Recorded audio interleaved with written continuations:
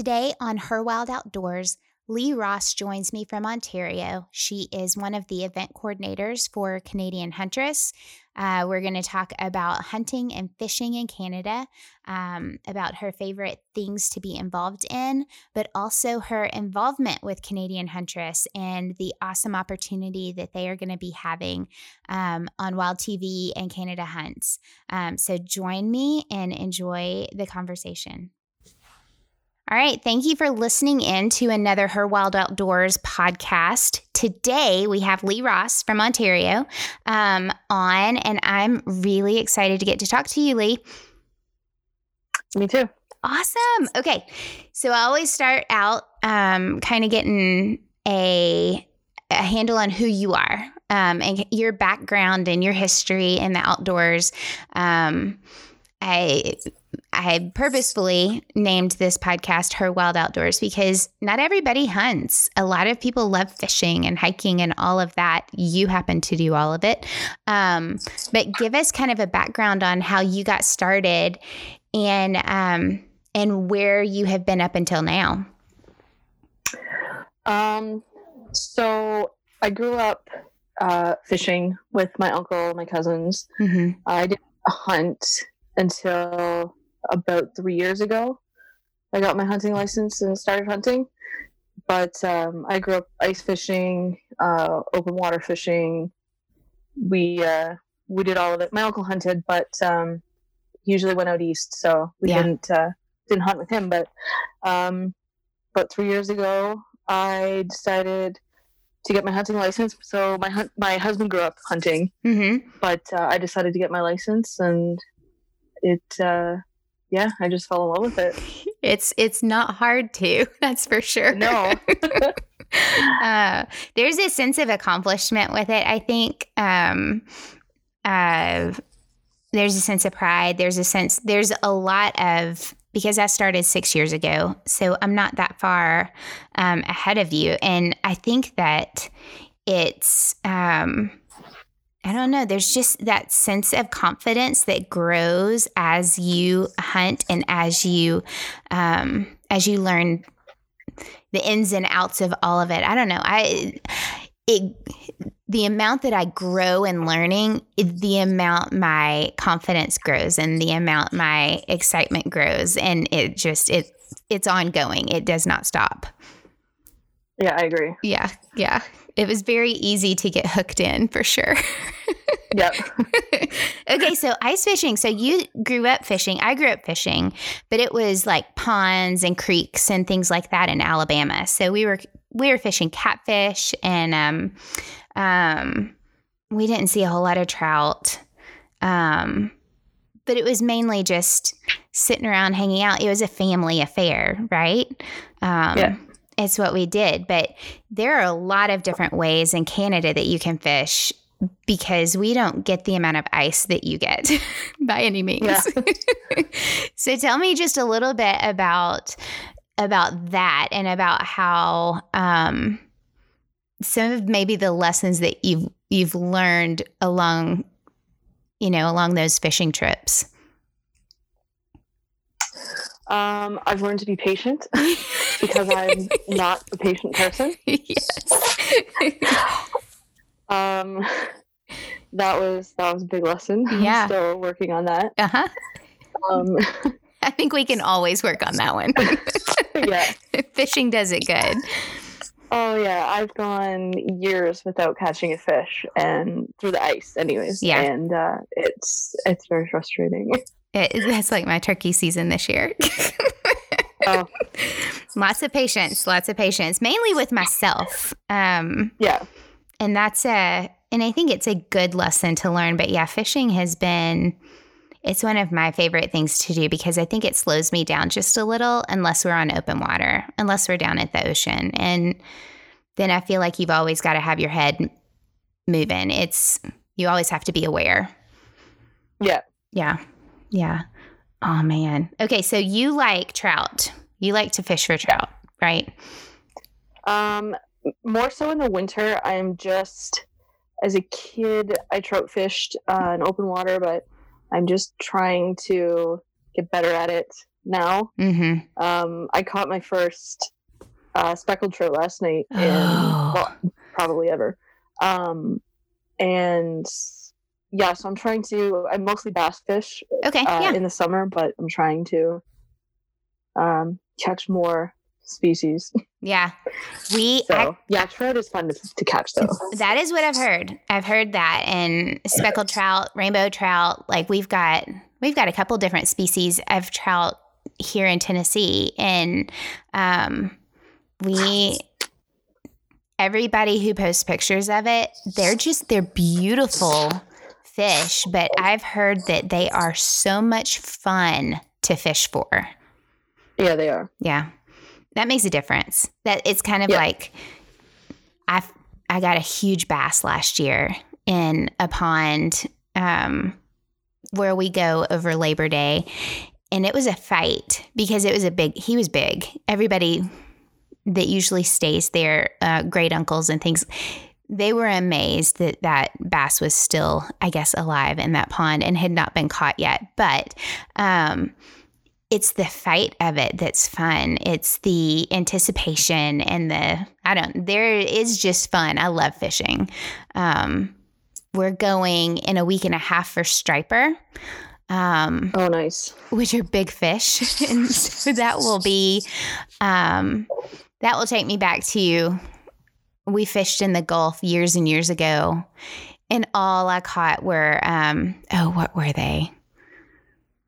Everybody around me just called them bloodfish. It was pretty much bait. I caught the bait for everybody else. That's everything that hooked on to my line. It was bonita, the bloodiest fish ever. Okay. And it was what we were using for bait. So I was like, you're welcome. You're welcome. You're welcome. I'm catching everybody's bait. And not once on that whole trip did I catch anything worthwhile. It was just the bait. It sounds like me. Yeah.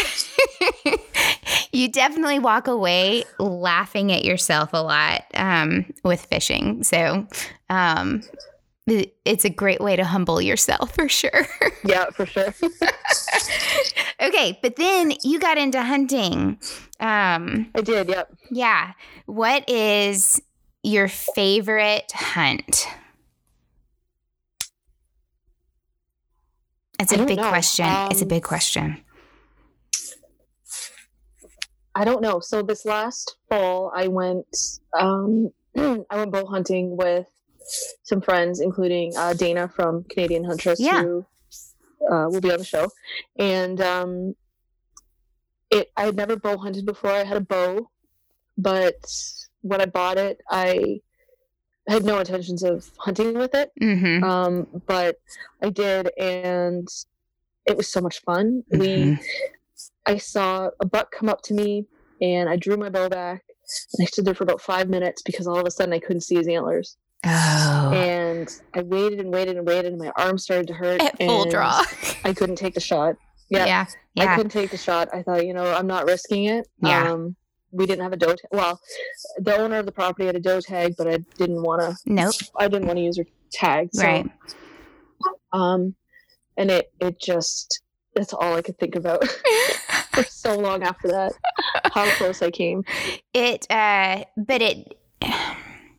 are a lot of circumstances when you're by yourself. It's like, man, I could have, because did it turn out to be a buck? Like, did y'all find out that it was one? I'm pretty sure the woman who owned the property shot it during muzzleloader a couple weeks later. Okay. I had seen a buck for sure, but where it was standing, I wouldn't have been able to make a clean shot, so I didn't even try. Yeah.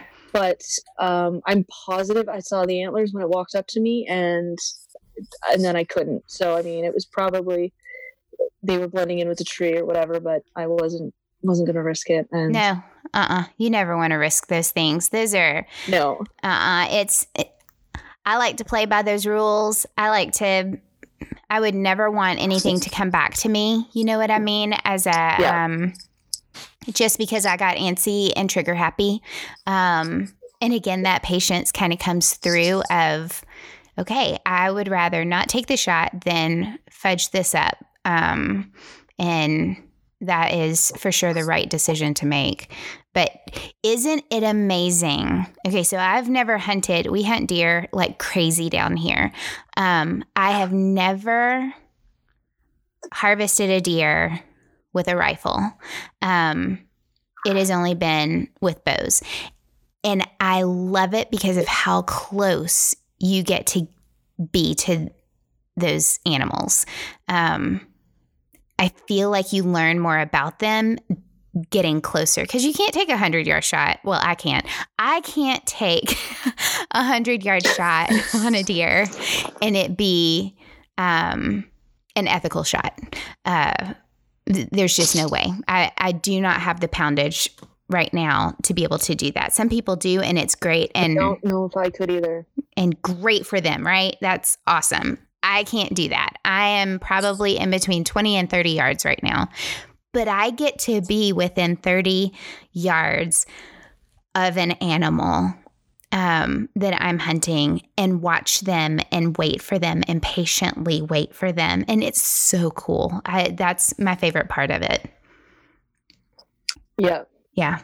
Yeah, for sure. Sitting there and you hear it slowly creeping up to you. Yes. We, I'm not against rifle hunting. I have been rifle hunting for deer. I didn't have a deer come up at the time. But where we hunt on the public land here, it's muzzleloader or bow. And I don't know. I've just always had a bow. So, it's fun. It's my best. It is my favorite part of the year. Although this year, and I know that you've been goose hunting, right? Mm-hmm. Okay. Yeah. This year was my first year to goose hunt. And I really enjoyed it. I like using a shotgun, and we were on a conservation hunt for snow geese. And it was a blast. I went from solo hunting for deer only to all of a sudden I'm with a group of people and we're hanging out. And then every once in a while the geese come in and we get to shoot geese. And that's so much fun to me too. Yeah. I don't know. Did you go is that something that you guys did on your own, or was that with Canadian Huntress? The goose hunting? Yeah. It's actually a funny story. We were moose hunting, and there were geese in a pond where we had met up after going to sit in the bush. Mm-hmm. And my husband's uncle said, "There's some geese in the pond. Does anybody want to shoot them?" And I happen to have a shotgun in the back of the truck, so I grabbed it. He got them into the air, and I got the geese. So I've been out on my own a couple times and never gotten anything, but yeah, Canadian Huntress does some group goose hunts, but I haven't been on any of them yet. The group hunting part is a whole lot of fun. Going with people is a whole lot of fun, and I haven't had a whole lot of experience with that. It's I've really enjoyed duck hunting and goose hunting this year just because of the social aspect of it. Truly, It's just a different type of hunting, and I love it. And they're pretty good. I mean, we heard over and over and over, "Oh no, that's trash. You're not going to want to eat it." Dude, I love it. I love eating it. I know. I was surprised. I was thinking duck and goose would be the same. Kind of a greasy. I was too. Yeah. And duck, I'll eat duck, but it is not my favorite. And so I was a little hesitant, but we eat what we shoot. And so I started looking at the meat, and I go, this is a lot more like venison than duck. It was interesting. It was very interesting, but good. We eat a lot of it. We brought home 49 geese that day because the people we went with didn't want to take it home. And so we said, we'll take it all. I think we got home at midnight and got kids in bed, and we were breasting out geese for the rest of the night. But I don't know. Those trips are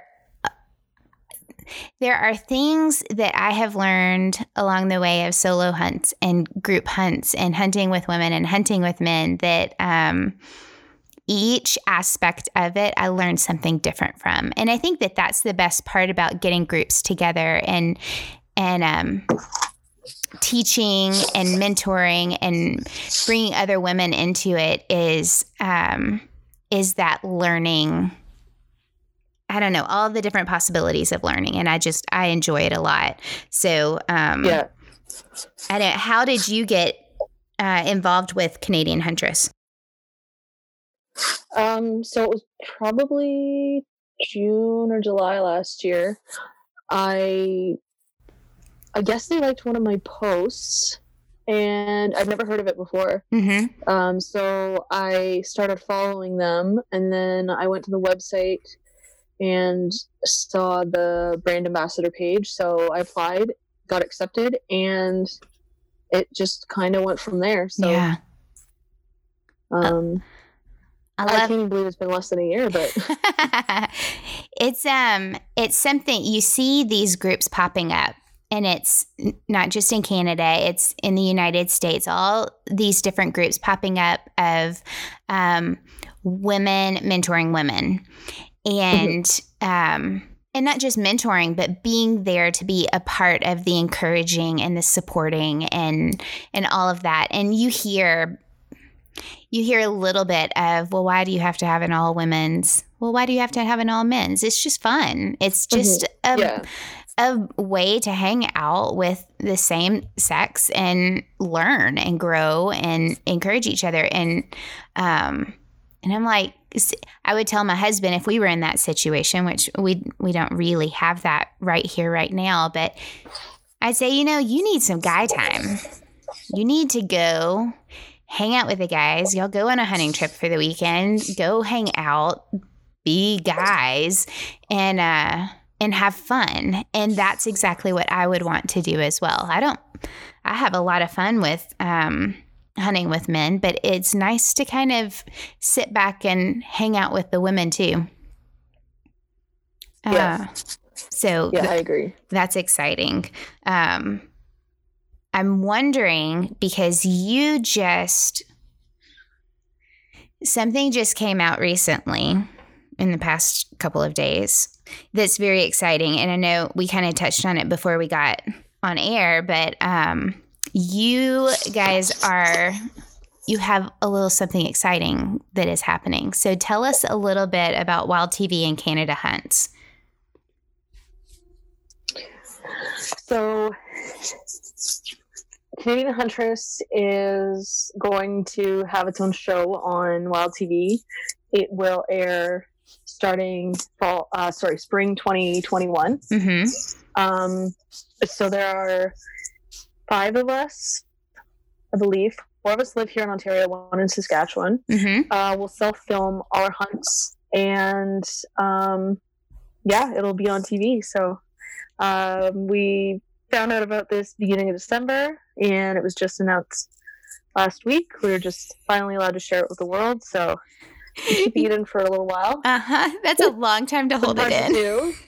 Yeah, it's been really hard, but I'm glad to be able to share it with everybody now. So we're really looking forward to it. You've got some great actually women who are going to be on the show alongside of you, and I'm excited. I can't wait to see how everything comes together. So congratulations. That's really something to look forward to. And we're a group we're not, you see all these women on TV, and I heard the term skinfluencer the other day for the first time. I'd never heard that. Are you serious? Yeah. So we are just 5 normal women who like to hunt. We don't need to, dress up and put on an act, basically. Yeah. So and a lot of people have commented about how much they love that about this group. So yeah. That's kind of cool. I think that we're seeing, I want to say that I'm seeing a lot more women in our community who are serious about hunting, who really just love it and find joy in it. But there are still a lot of women out there that, and I want to be very careful with how I say this, that do show skin to get the likes or to get the comments or to get and so, you do have to be very careful with that. And my husband and I were actually talking about it the other day. I have actually known of multiple outdoor women in the past few weeks who have had their Instagram accounts hacked. And I was telling Dee about this the other day because a couple of people that I know and one group that was hacked recently that I was involved with, and it's porn sites. And so it's putting our faces out there and our information and our stories in order to draw people in and get them hooked into a porn site. And I'm like, what in the world? Because that is what I have worked so hard to not be a part of. You won't find me. And there's nothing, I don't have anything against, because there are tons of fishermen, women who have their bikinis on and everything. You won't find me in that just because that's not me. That's not who I am. Same with me. And so I think my kids would kill me. I've got a middle schooler and she's like, what did you just put all over the internet? I mean, I think she really would kill me. But I've worked really, really hard not to do that. And it would only take one picture to discredit everything that I've worked hard on. And it's something to be aware of and to be careful of. And I think that that's a trend that I'm starting to see that is very exciting. And I think we can thank social media for that for a little bit, because it does, it does show us all of the different aspects of it. So you can find people that you can relate to easier than, I don't have anybody within a couple miles of me who hunts that's a woman. And so I'm able to reach out, and you're in Canada and I'm like, hey, Lee, we can relate to each other. I might not be hunting bears. And that would be awesome. I'd love to get up there and hunt bears, but I haven't gotten that opportunity yet, and that's okay. I hunt whitetail and fish and turkey and all of that, and that's something that we can relate to with each other. And I love that part of social media. For sure. But like you said, it is something that that we have to be careful about. It's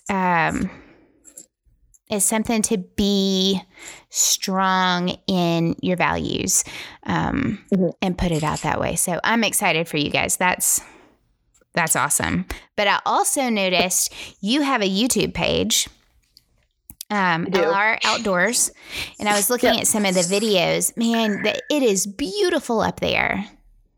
It is. It is very beautiful here.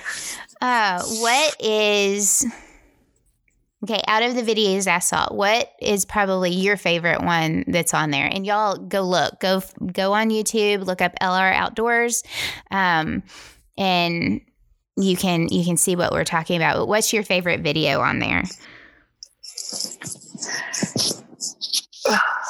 I don't know if I have a favorite. I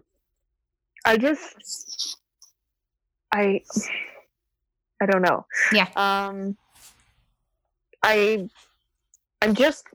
do have a few videos on there now. I'm just kind of starting out, I guess. I'm not very good in front of the camera, so it's a little awkward to watch myself. But I would much rather be behind the camera. I would too, but I'm getting used to being in front of camera and my voice and everything. I don't know. I feel like I never have the camera rolling when I need it to be. Oh, isn't that true? I go out there and I'm like, okay, I'm going to do a video about this.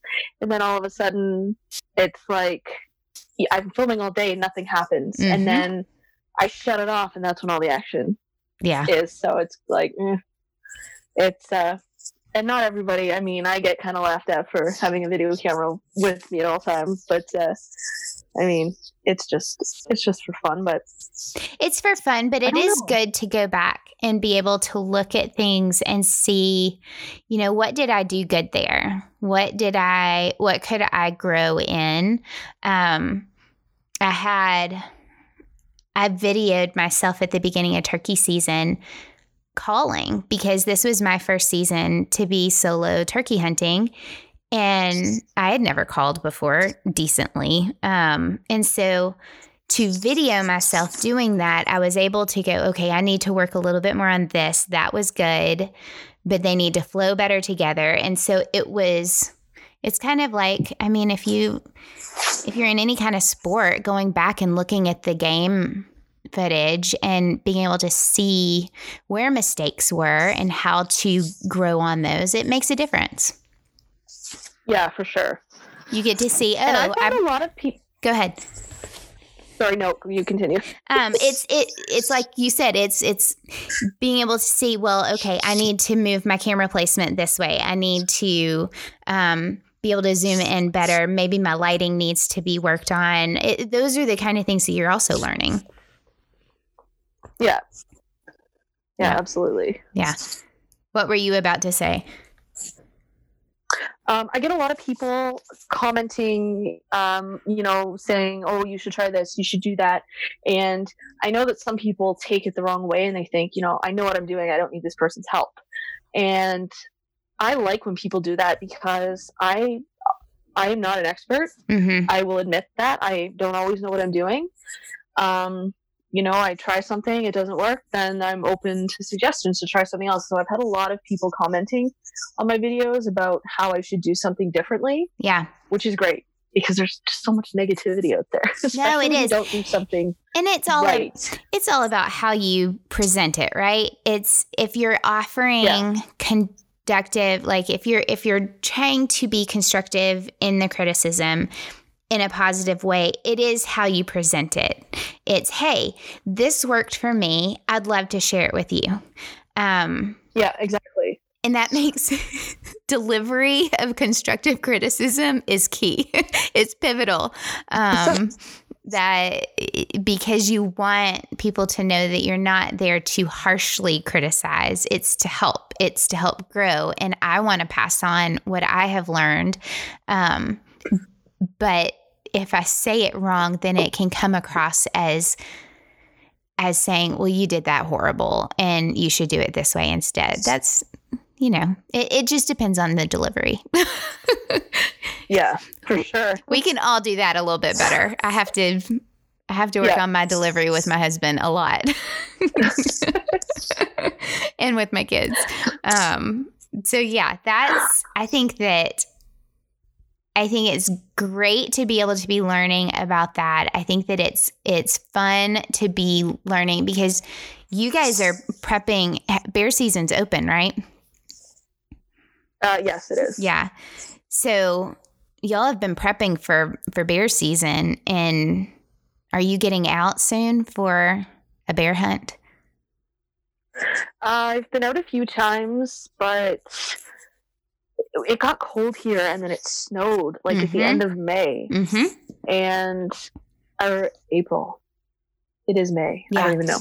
In April. So at the end of April, it snowed and it got very cold, and even the beginning of May, and it's been so windy here, and so I get out and I sit in the stand and the wind is just howling and it's frustrating, and I've had a bear on my camera twice now. I've moved it a little bit from where it was last year, but I was getting a bear constantly on my camera last year, but it's becoming very frustrating. So yeah. I'm going to move my whole, my bait site next week and try somewhere that's a little less busy and hopefully have some better luck. But it's very frustrating. You put in all the work and you hike out into the bush and you get there and there's no action. Yeah. Well, and like you said, the weather's been off. I mean, we had a freeze, a hard freeze. We didn't have snow, but we had a hard freeze in Tennessee a week and a half ago. We had about 6 inches of snow. What is that? What is that? We're like, I've got my garden out. We usually have, pools open down here at the beginning of May, and everybody's freezing. This is not how it's supposed to be. No. So I feel like it's throwing wildlife off. Our turkeys shut up at like 3 weeks still into the season, and they disappeared. And our weather was just, like you said, really windy, cold, and wet. It has been horrible weather for the past couple weeks. And I think it throws all of the wildlife off. Throws them off their patterns, throws them off their routines, their everything. I think it completely throws them off. So hopefully you'll be able to find the spot where they are congregating. I hope so. Are you going for? It's very frustrating. What bear are you going for right now? Or do y'all only have? See, I don't know much about bear up there. So we've got black bear in the eastern United States. We've got black and grizzly in the western part. So I don't know. What have you got up in Canada? So we have black bears and grizzly bears. Okay. We only have black bears here. Okay. I'm in southern Ontario. We only have black bears here in Ontario. Okay. And out west there are grizzly bears, but it's just black bears here. So okay. So you're pretty much straight above me in east, because Saskatchewan is straight above me. That's where I've got family, which I need to go visit them. And so we kind of follow the same with the grizzlies being out west. But yeah, I hope that you get one. My fingers are crossed. I'm going to be keeping up with you. I just bought a meat grinder that will be here tomorrow, and a sausage maker, and I really want to put them to use. Yeah, you're ready. You're prepared. All you need is the bear. I know. I've skinned a bear and I've gutted a bear, but I've never shot the bear. So okay. I'm hoping it's your turn. This is my turn. Yes, it's your turn. This was our first year to process venison all on our own. And it makes a huge difference. I think we're still learning the mixtures of, adding fat and the different kinds of fat and making sausage and all of that. But to be able to do it on your own makes it takes it full circle to start to finish. And we've really enjoyed our processor and all of that. It's kind of like, yes, finally, we're able to do that. Yeah. But yeah, okay. My fingers are crossed for bear. I'm hoping for you. But in between bear, will you be able to get out and go fishing? And is there anything else that goes on right now? We've got, squirrel opened up 2 weeks ago. So we've got squirrel going on right now. Squirrel closed for us, I think, New Year's Eve. Uh-huh. Maybe. So we have turkey and bear open right now. Turkey... Okay. I can't remember when that closes. I want to say maybe June 1st. Mm-hmm. And bear closes May 15th. Okay. June 15th. June 15th. I was like, girl, you're done. You're done. May 15th. June 15th. Bro, I don't even know what day it is anymore. We're all stuck in a forever cycle. Oh my gosh. But y'all are kind of down to the last month. So you've got to get going. I know. And hopefully, do you know I didn't see one male turkey? Not one. I had a hen come across. I've been watching a few. I had a hen come across, and you better believe it that I got my binos out and I was looking for a beard. Because if it had a beard, it was going down. It was a very weird season this year. Here in Tennessee, I think we had almost 10,000 turkeys more taken this season than last year. Wow. Because everybody's home. And yeah. And they're like, hey, let's go turkey hunting. Hey, we've got nothing else to do. Let's go turkey hunting. So everybody and their mother was out turkey hunting. So it's been a different kind of season this year. I'll be glad. Hopefully next year it'll be different. But yeah, for sure. Yes. Okay. I want to touch on something really quick, and I didn't bring this up to you before, and so I don't know how it's going to go, but it has been all over the news about the gun laws in Canada. I know, it's a mess. We have all of us down here like, oh no, because it seems to be a pretty scary precedent being set. And I don't know how that's affecting you guys. So right now I'm not affected by it at all. Okay, good. I don't have any of the guns. They put out a list of 1,500 guns. Yeah. That were on that list, and it's mostly, I think, I went through the list to see if I had any, and I don't. But I think it's mostly automatic rifles, and just a lot of them are guns that people have on display in their homes. Right. And they don't even necessarily use them. And I think that's what gets a lot of people so angry, is that it's a gun that that's been passed down from family member to family member, and it hangs on their wall or sits in their gun cabinet, and they look at it. Yeah. And now they're going to lose it.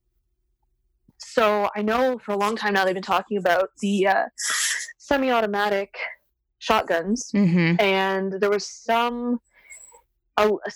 apparently there were some guns added to the list, and I think it was 10 and 12 gauge or 12 and 20 gauge guns were added to the list, but then the government put out a notice saying it was untrue, or something like that. But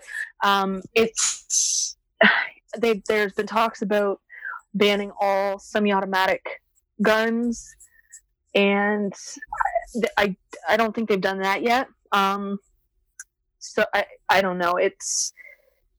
There's a lot up in the air. Things. Yeah. People do stupid things, and I mean, you can't blame innocent people who haven't done anything wrong. Yeah. I mean, there are people out there who are told not to come up to their cottages because of this COVID thing, and they're coming up and potentially bringing a virus that kills people, and they think there's nothing wrong with that, but they want a gun that sits in a gun cabinet to be banned. Yeah. It just doesn't make sense to me. No, it doesn't. And there's the argument all day long. It's a piece of equipment.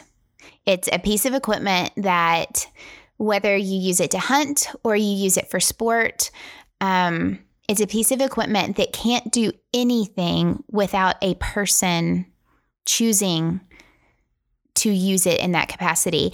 And most people aren't going to use it in the way that they are fearing. Most good people,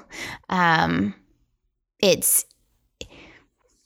the people who are using it in a negative way aren't getting those guns lawfully anyway. So how is a law banning them going to keep it from happening?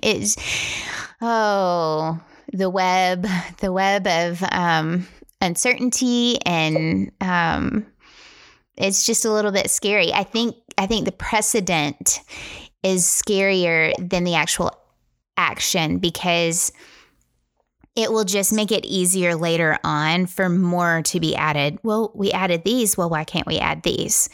And I think that is the fear, is how far is it going to go? Is it going to go? Go ahead. You take these people's guns away, and somebody else goes out and does something stupid, and then what are people going to?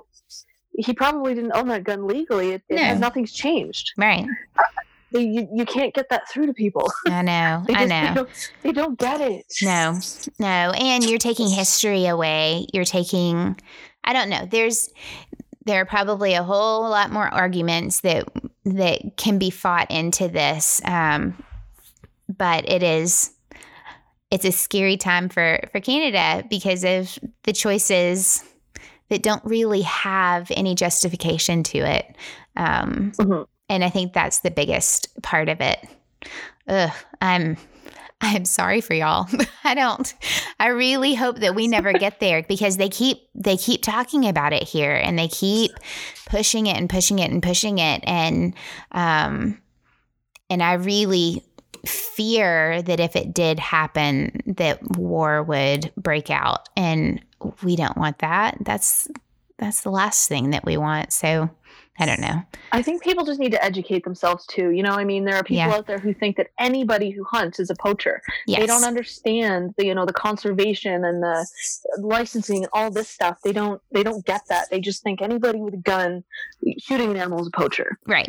And I've been in the middle of many heated arguments over this topic, but people just need to educate themselves. Yeah. And that's, they hear what they want to hear, and like you said, it is the same across the board. One bad egg makes it bad and hard for everybody. It's hard to explain that we are against those kind of people. We are against poachers. We are against people who are unethical in their choices when hunting and harvesting. And and it goes back to your presence and like you said in the beginning, the choice that you make in taking a shot. Well, I'm not going to take this shot because I do not know if it is going to be the best shot or even a legal shot. So I'm not going to take it. That's how most hunters hunt.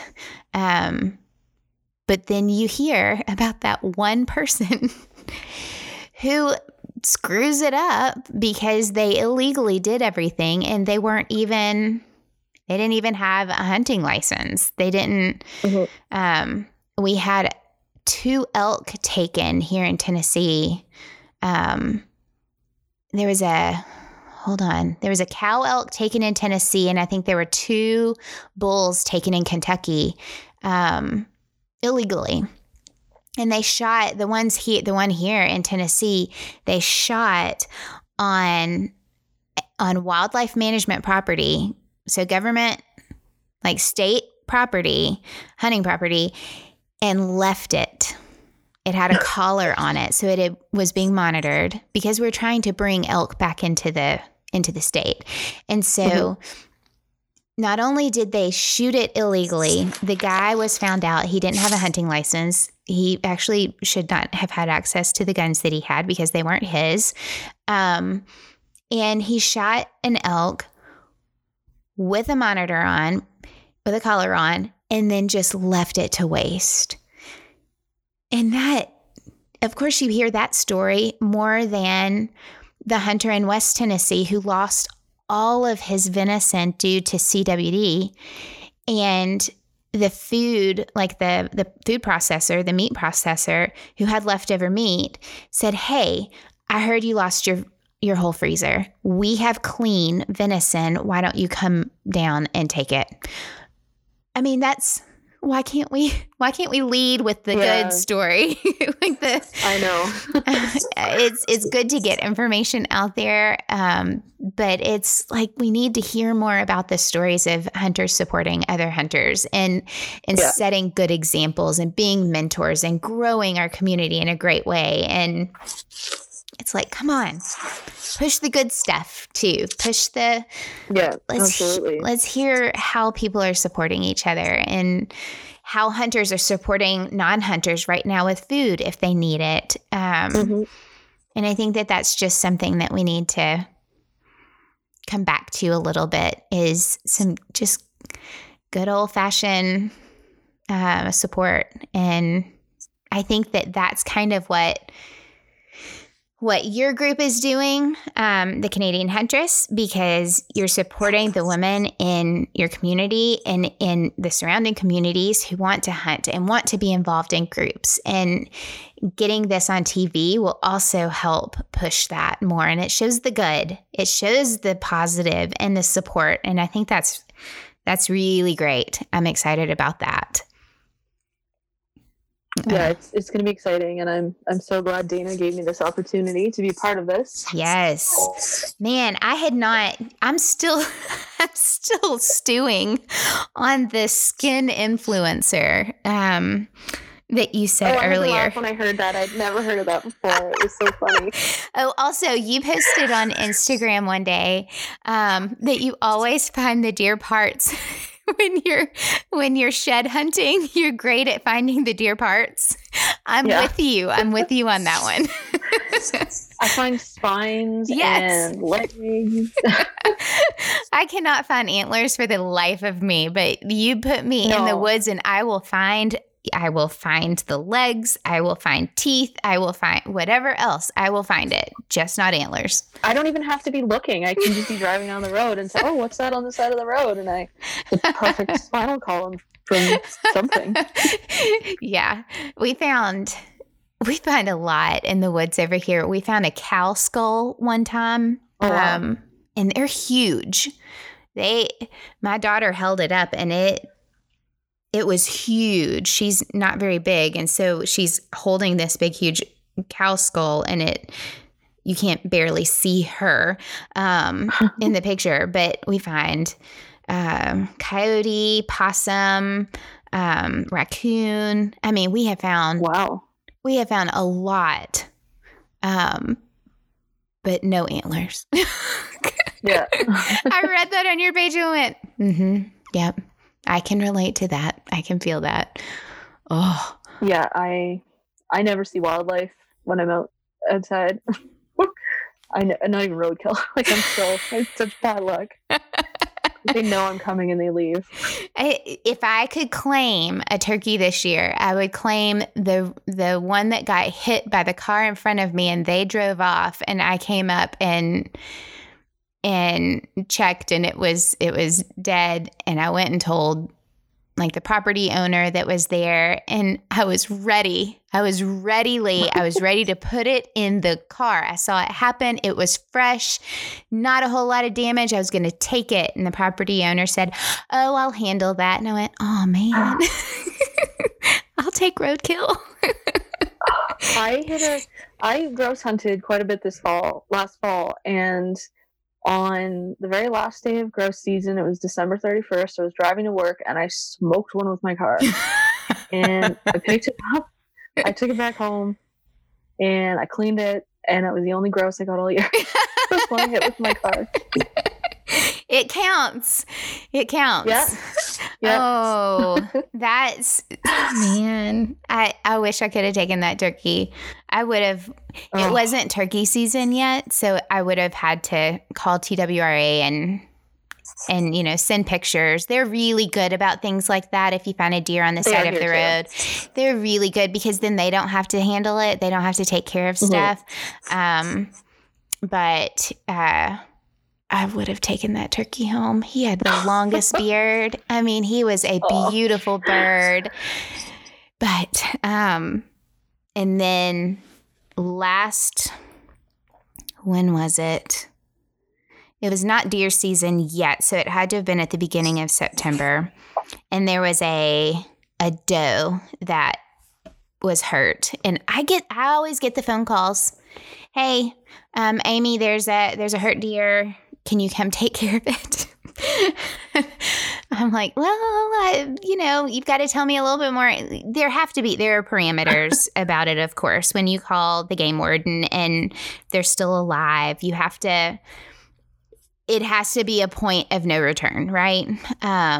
It's a mercy kill. And at that point in time, the doe was not in a place that they could tell was at a spot where we could do that. Well, the next day she had passed away. So they said, Amy, this deer is dead and it's in the front flower bed and we don't know what to do with it.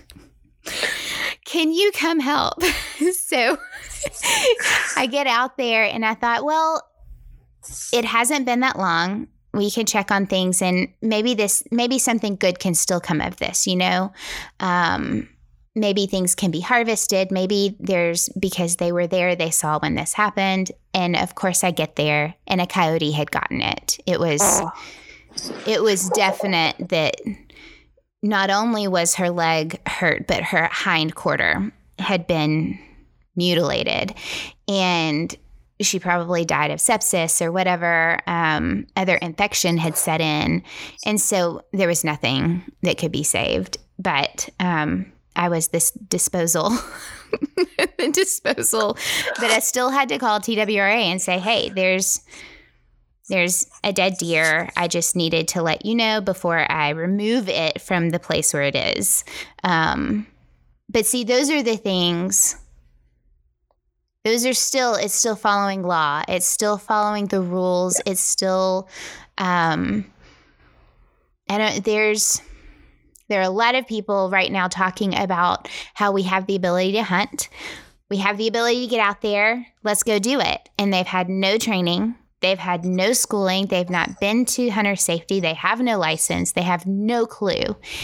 And I think that we as hunters could look on that and say, man, no, that's not how you do it. Or no, we don't need all these people coming in and do. Or we can look at it as opportunity to grow our community and to build a great community of hunters who are doing it the right way. So, I don't know. I've had people who have said, hey, how do I get started? I said, you get started online. Go read all the rules. Go do the hunter safety courses that are online. They make so many things available to you. Learn your weapon of choice. Learn where you can hunt and get started. I think there's a lot of good that can come from this if we look at it in a positive light, right? Yeah. Yeah. I can remember my husband did his hunting and gun license when he was like 12. I think that's the age here you have to be. So he did it all back then. And when he turned 18, he couldn't submit his stuff for his gun because the guy had signed something wrong. So he redid the course when I did it. I did the gun course before, about 8 months before I did my hunting license. Mm-hmm. And so he did it with me to, because he said it's been like 20 years. So I kind of want to refresh my memory. Yeah. Do it again. So we both did it. And I can remember being so frustrated loading those guns, and I couldn't remember what they were called. And to look back, and that was only just over 3 years ago now, like I go hunting by myself. I'm comfortable. And I just can't believe how I was afraid to use a 22 by myself. Mm-hmm. And I mean, just looking back, but I remember thinking, I was so frustrated. Yeah. And I wanted to be like, I can't do this. I'm going to fail. I can't do it.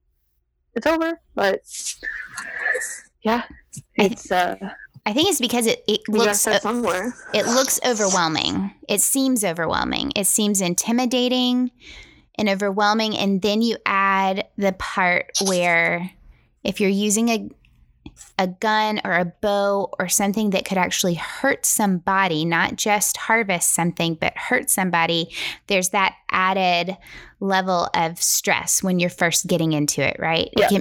It's all intimidation. Yeah. And truly, truly, truly, the only way to get past that is practice. It's getting out there and doing it, whether you're on the range, whether you are getting out and hiking and battling those fears and the stressors that come with it in the beginning. It's just repetition. I was so uncomfortable, not with the idea of a pistol or a firearm, but the idea of me handling it until we got out there. And that was now 10 years ago, but it was constantly having my hands on it, using it.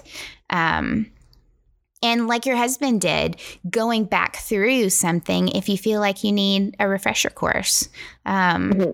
We did hunter safety, or my husband did hunter safety decades ago. I did hunter safety 6 years ago, and then my kids did it this year. And going back through it and sitting through it with them, even 6 years later, I was still learning things. And so I don't think you can ever have too much instruction on that. No, not at all. I agree. and I think that, groups like Canadian Huntress, like any of the other groups out there, should be supporting each other because we all have the same goal in mind, growing our community safely. And and I think that's what it's all about. I've seen it over and over and over. We shouldn't put each other down. We shouldn't see each other as competition.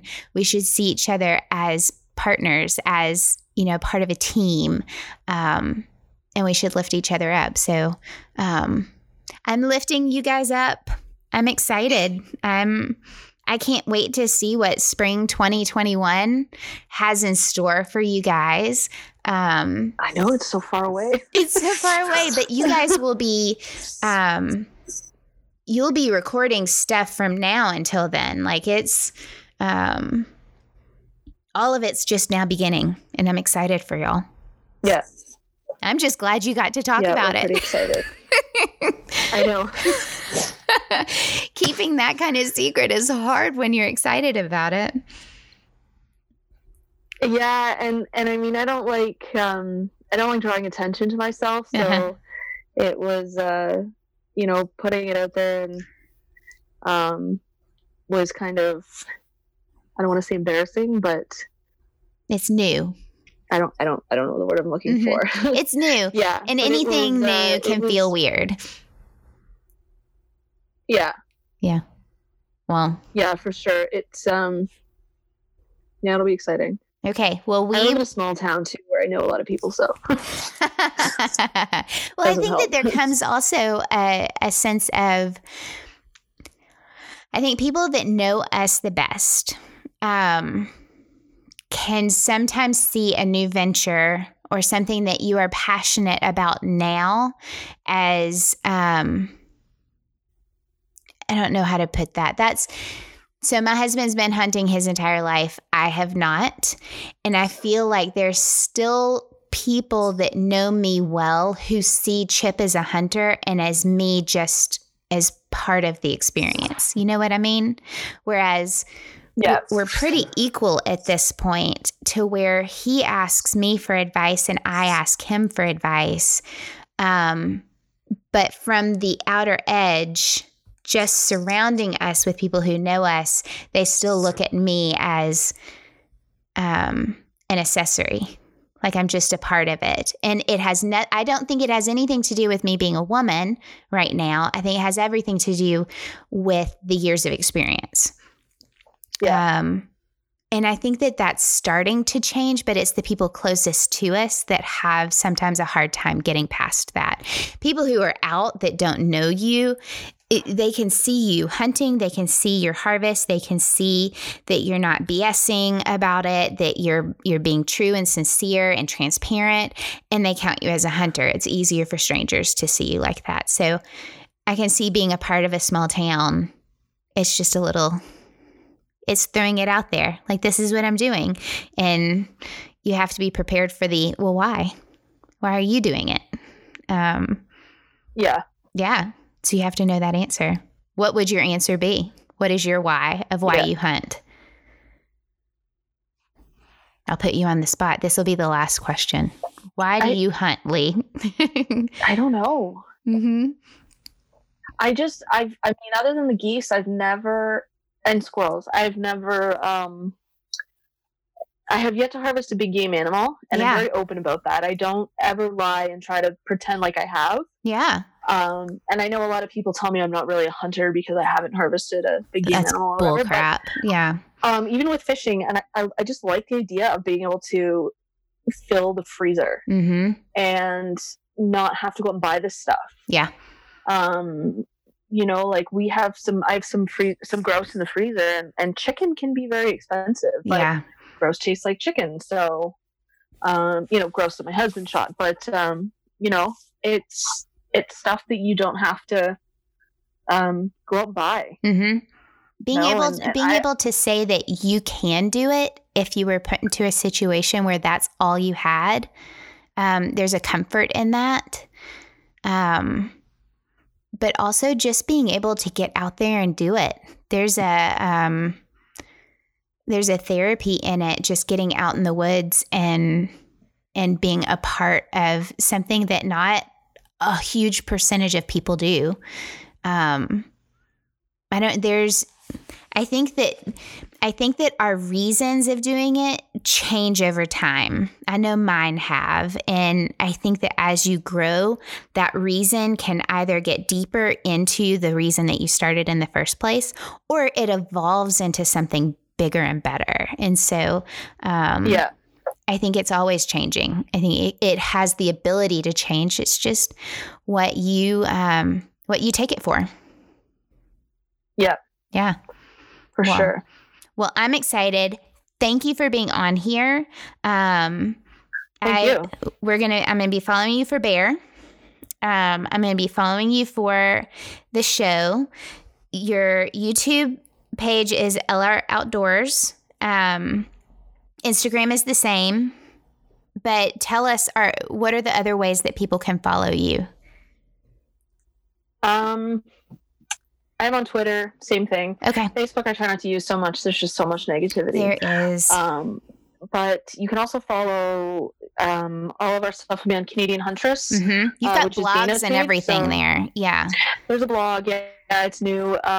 There's not much posted right now, but Dana keeps everybody up to date with everything at Canadian Huntress Instagram too. So awesome. To follow the show, follow that as well. Mm-hmm. Okay. We will do it. And thank you, Lee, so much. I appreciate your time. Thank you. All right. Go follow Lee on LR Outdoors on Instagram and YouTube, Canadian Huntress online. And let's keep in touch with her as they are filming and getting ready for this show to come out on Wild TV Canada Hunts.